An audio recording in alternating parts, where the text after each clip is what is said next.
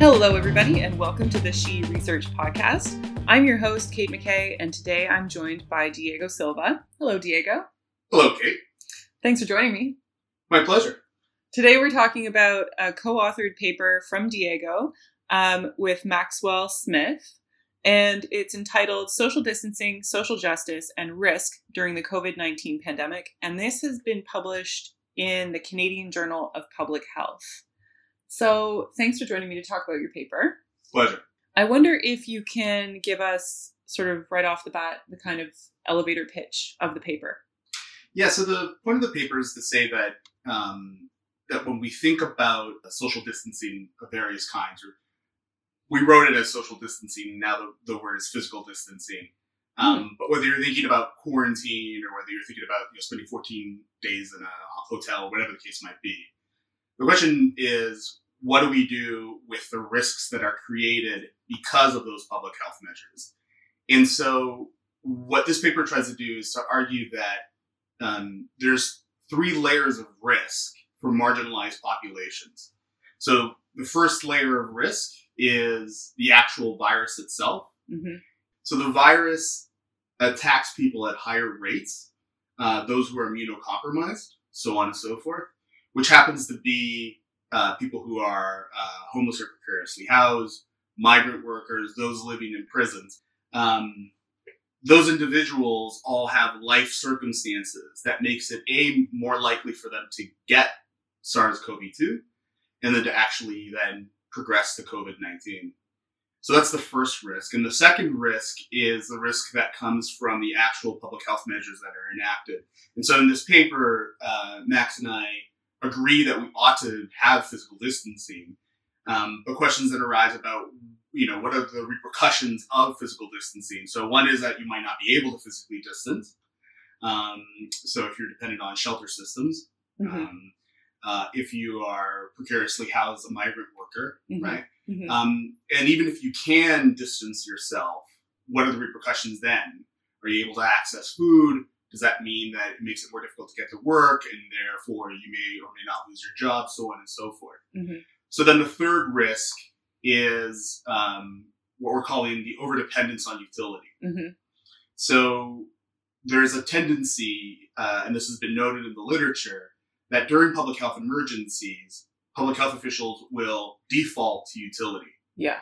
And when you do that, you tend to, again, marginalize those who are already marginalized because you get greater utility out of a resource, say, by using it on people who are already healthy or already in a good position. You maximize the resource. Yeah. And so the point of the paper is just to point this out for a lay audience, for a lay public health audience, mm-hmm. and to argue that we need to then work with these communities that represent people who are marginalized and not shirk from the responsibility of actually putting in the resources necessary. Mm-hmm. So if we have money to save airlines, if we have money to make sure that businesses, still keep people employed, mm-hmm. which is fantastic, we also need money for those who are quote unquote non-productive members of society in different sorts. Right, which is a complicated category of people. Correct. Anyway, yeah.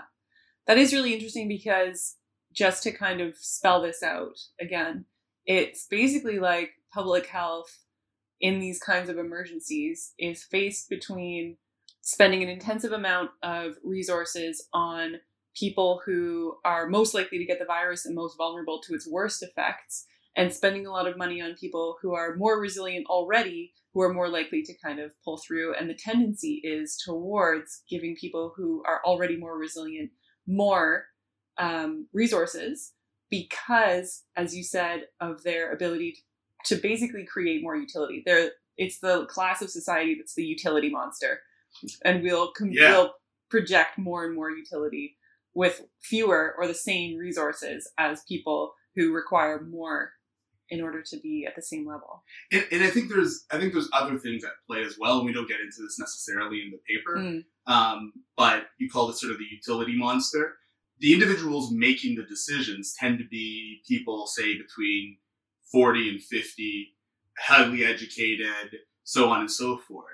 And there's usually they're type A's if they're making the decision anyways. And so they're individuals who have accomplished a lot.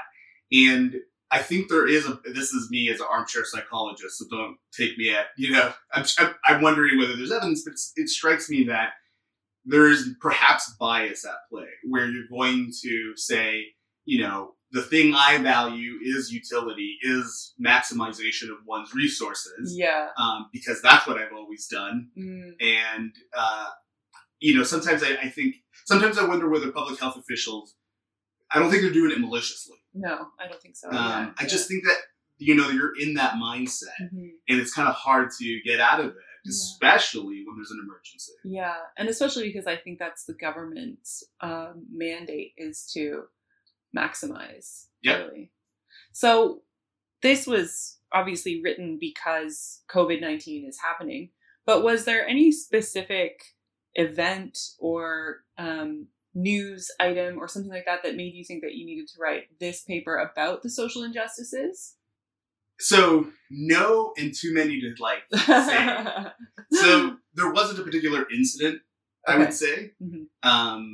But the various articles that I was reading and that Max, and I were talking about all the way back in March, you could already see sort of the detrimental effects coming through. Whether it be the policy that was being put in place for the allocation of ventilators, and that's a tricky one, all the way to issues around physical distancing and being told, my favorite example is being told to wash your hands. We were, inundated with wash your hands. Now it's actually lessening. But at the time, right, wash your hands assumes that you have access to water and soap. Yeah. And public health does this every year when it comes to influenza. And again, this idea of sort of pushing that message. And it's not wrong, but it's short-sighted. Right. It's myopic. And so it was kind of just reading the newspaper a lot and being like, here we go again. Yes.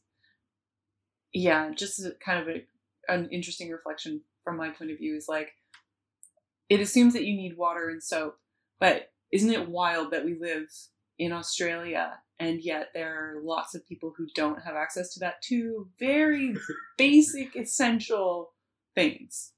Yeah. So, that's a can of worms. Yeah. So I think that one of the things we touch on in the paper, but it's a very light touch, is why have we gotten here in the first place? And I think you're right.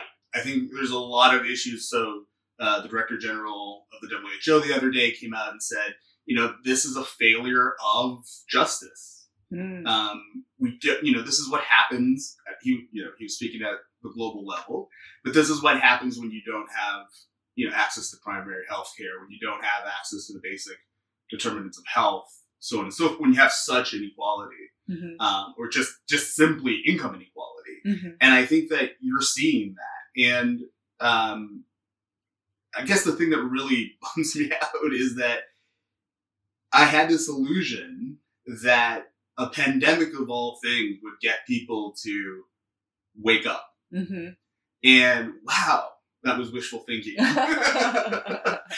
know what I mean? Like so I think it's an indictment on society that there are individuals who don't have soap and water. So I agree. Yeah. So the main theme through the paper is that there are these 3 levels of risk. I wonder kind of what the main argument is, basically. Is it that public health needs to pay attention to these 3 levels and that public health is imposing at least the second and third? Is that right? Yeah. So I guess again, this was for public health workers. The longer version of the paper, if you will, or I guess the conversations that Max and I were having, and I think anybody who's talked to me in the last year has probably heard me rant about this. But it's twofold. So one is that in response to risk, the government and public health units as government impose measures that then confer other risks. Yeah. Right. So that's it's to be cognizant of that. And I think most people are cognizant of that. I think the second part, though, is that when we think in terms of social justice, amongst whatever else social justice means, we are interested in distributions of benefits and burdens, right? And most theories of justice, I would say, regardless of whether you're prioritarian, sufficientarian, whether capabilities kind of person, whether you're a Rawlsian, whatever the case might be, you value some kind of equality. There is some kind of various types of egalitarianism that run, I would say, through late 20th century, early 21st century theories of social justice. Mm-hmm. And part of that is then not just the distribution of benefits and burdens, but the distribution of possible benefits and burdens. So, possibility of benefits, risks of harm also ought to be distributed. Mm-hmm. And so the main individuals who sort of shaped my thinking around this was Jonathan Wolfe and Abner de Chalet. Their book Disadvantage that came out probably 10 years ago or so. Yeah. And they speak to this, and they speak to the just distribution of risk. And they approach it from a capabilities approach. But I think that they're onto something really important, because there are costs to be in a position of risk above and beyond whether that risk materializes into harm. Mm-hmm. Mm-hmm. So what would be the main kind of takeaway nutshell message that you hope people will gain from reading the paper? So I'll say I'm not sure whether we do a good job of it in this paper, mm-hmm. but I've written different papers now in COVID, and they're all social justice related. Yeah. They're not repetitious, I promise. But I think one issue is that we need to recognize that a cause or a set of actions has downstream effects, mm-hmm. or have downstream effects, pardon me. Mm-hmm. To pay attention to context and to pay attention to how we invoke, and I think this is critical, how we invoke principles or values. Mm-hmm. Right? So with the 9 public housing towers in Melbourne that were under hard lockdown this week, we're speaking in can't remember, July 10th. July. Yeah. Yep. Brett Sutton, Chief Health Officer of Victoria, justified the hard lockdown on the basis of the precautionary principle. Well, it's not enough to invoke the precautionary principle. It exists in a context. It exists with history. Mm-hmm. And I think we have to take into account the history of marginalization, the history of race, mm-hmm. the history of surveillance. Who are we usually surveilling? Mm-hmm. Who are we usually policing? And this can't be divorced from the normative ethics discussions that we're having. Mm-hmm. Mm-hmm. It's really rich territory. Thank you. You're welcome. That's really good. Yeah. No. Appreciate it. Yeah. Well, thanks for coming to talk to me about your paper today, Diego. It sounds really interesting. The paper will be linked in this episode's notes for anyone who's interested in checking it out. And there will also be a transcript there. Thank you very much for listening to the She Research podcast. You can find us now on iTunes, in addition to all the other great places where podcasts are made available. Thanks for listening. Goodbye.